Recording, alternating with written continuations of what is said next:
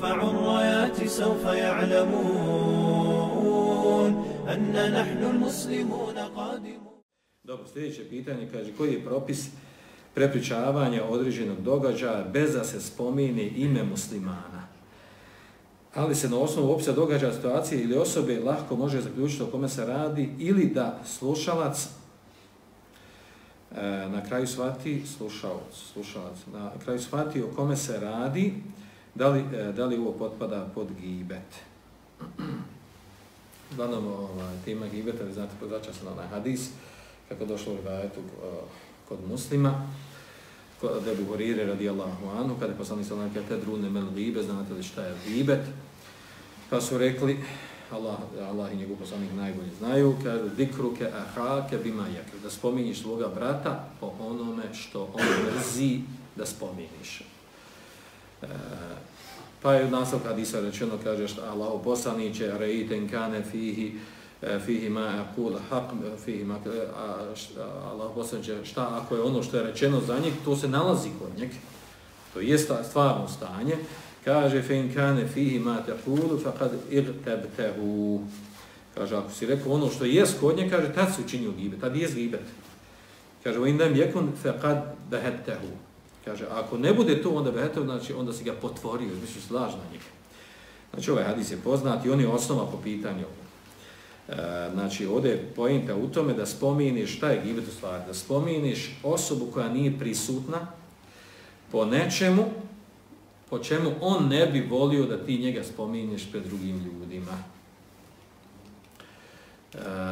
Iako je to znači to što se spominje, to je znači stvarnost i hak i istina da je to tako. Znači po tekstu hadisa, znači to znači nije dozvoljeno. I narodno gibet se ubraja u velike grijehe, o tome su učenjaci govorili. Mnogi ljudi pokušavaju naravno na osnovu raznih izgovora, da izbjegnu to, da priznaju da gibete, da spominju ljude po onom čemu ne bi voljeli da se spomenu. Onda se postavlja pitanje po čemu bi se tu moglo tu da se spomene.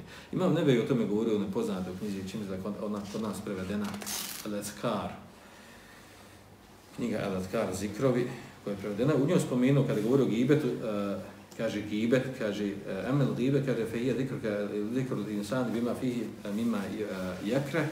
Kaže gibet je, kaže spominjanje insana po onom što on mrzi, prezire da se spomeni. Savan kane fi bede, svijedno kaže bilo na njegovom tijelu to što spominje.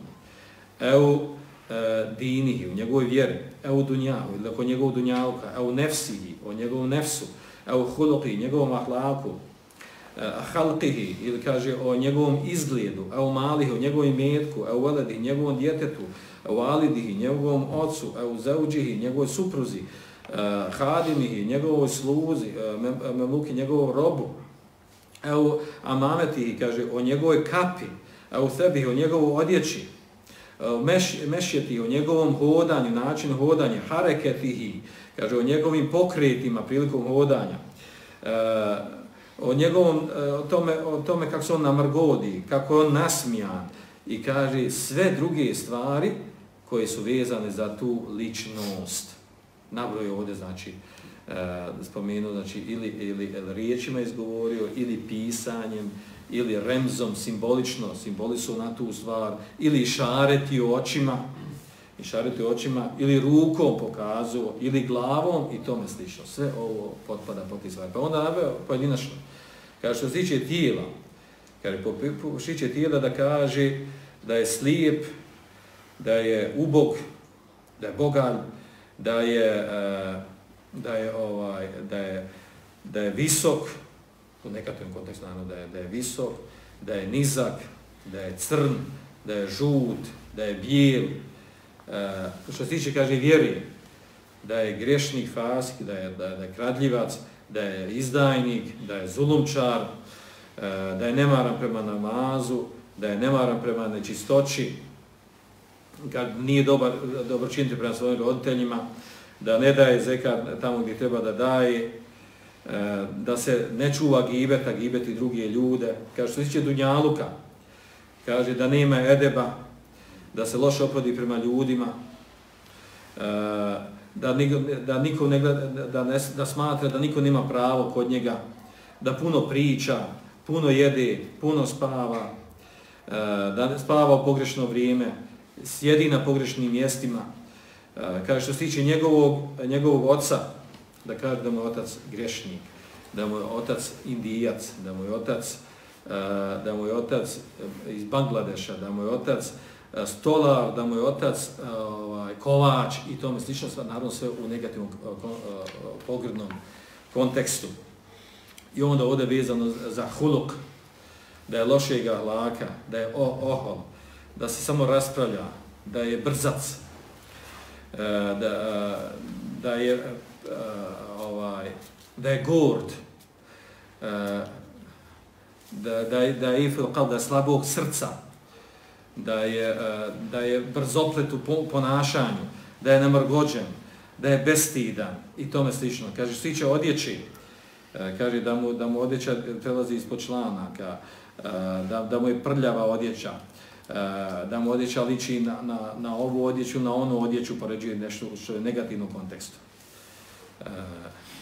Uglavnom kaže dabituhu zikruhu bima yukre. Kaže, pravilo je tu šta je gibet, da ga spominješ po onom što on ne volio da ga spomeneš. Sad će neko reći poduvno, znači ne smiješ pisniti ni o kome ništa. Tako. Naravno ima izuzetak ono što je došlo kada je dozvoljen gibet, ima Nebevi u svojim Rijadu Salih, ono navodi ono što inače učenjaci navode u drugim knjigama, a to je oni 6 poznati situacije koje su naravno zasnovane na vjerodostojnim hadisima, šerijskim tekstovima, kada je dozvoljeni gibet. Smatra se gibetom, ali je dozvoljen. Znači, nima sumnje da je to gibet, samo što je dozvoljen.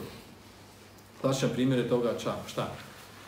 Gibet, nema gibeta za velikog griješnika, koji javno griješi, bez stida i obraza radi veliki grijeh. Nema gibeta u kome? Za novotara. Novotar radi novotariju, srema novotariju, znači nema gibeta u tom da spomeniš da radi novotariju i tako dalje. Nema gibeta, žena ode da učenom čovjeku, kod kadije, kod muftije, da požali i objasni svoju situaciju, spominje muža, po čemu? Po lijepim, po lošim osobinama ga spominje, ogibeti ga, oglabavlja, ali je otišla, ili obrnuto, muž za suprugu. Znači, kada odu kod učenika, kod kadije, kod muftije, da spominje, znači to su neki izuzeci, da ih sad ne navodimo sve redom, to su izuzeci kada je dozvoljeno i te izuzetke treba ih znati, ne zato da pravi izgovore kada gibetimo, nego zato da bi znali kada je dozvoljeno. Ima neko ide u krajnost, znači ne da ništa spomenuti, niko život odmah napušta, izlazi za auta, autoputa, hoće izaći ako neko priča nešto. Pa ide u krajnost, znači kao što ne treba ići u krajnost drugu pričati o drugim ljudima i da mu glavna priča bude zasnovana na govoru o drugim ljudima, tako ne treba ići u krajnost da tretirati pogrešno u meselu, da se nikad ne smije ni u kom kontekstu neko spomenuti. Sad konkretno za ovo ovdje što je ovdje došlo vezano za osobu, ako oni koji slušaju, znači znaju o kome se radi, i onaj koji priča, kada opiše o kome se radi, znaju na koga, bez obzira da nije spomenuti, nije ibret ovdje uopšte spominjan imen. Ovdje kaže da spomeniš nekoga po ono čemu on mrzi da spomeniš. Ne rečeno spomeniš njegovo ime po čemu on ne. Spomeniš nekoga za koga zna na koga se odnosi. Znači spomeniš svoga brata za kojeg znaš na koga se odnosi, to što spomenu ljudi znaju o kome se priča. Tad je to gibet. A da se spomeni da neka osoba za koju se ne zna ko je i šta je, da neka osoba nešto uradila i tako dalje, u tome nema smetnje, ali naravno i taj govor treba da ima svoj smisao, ima svoju mudrost i mjesto i povod da se spomene taj govor o toj osobi za koju se ne zna koja je osoba. Molim Allah da nas sačuva gibete, ovo je najveća bolest i zadnja koja se rješava, kao što kaže Ibn Qayyim, koja najteže ide i od učenih ljudi, a to je gibet. Sve ostale stvari, znači ljudi može nekako uganjati, ali gibet, ne zato što hoće, što namjerno voli gibet, nego zato što se lahko može upasti u put. نرفع الرايات سوف يعلمون أن نحن المسلمون قادمون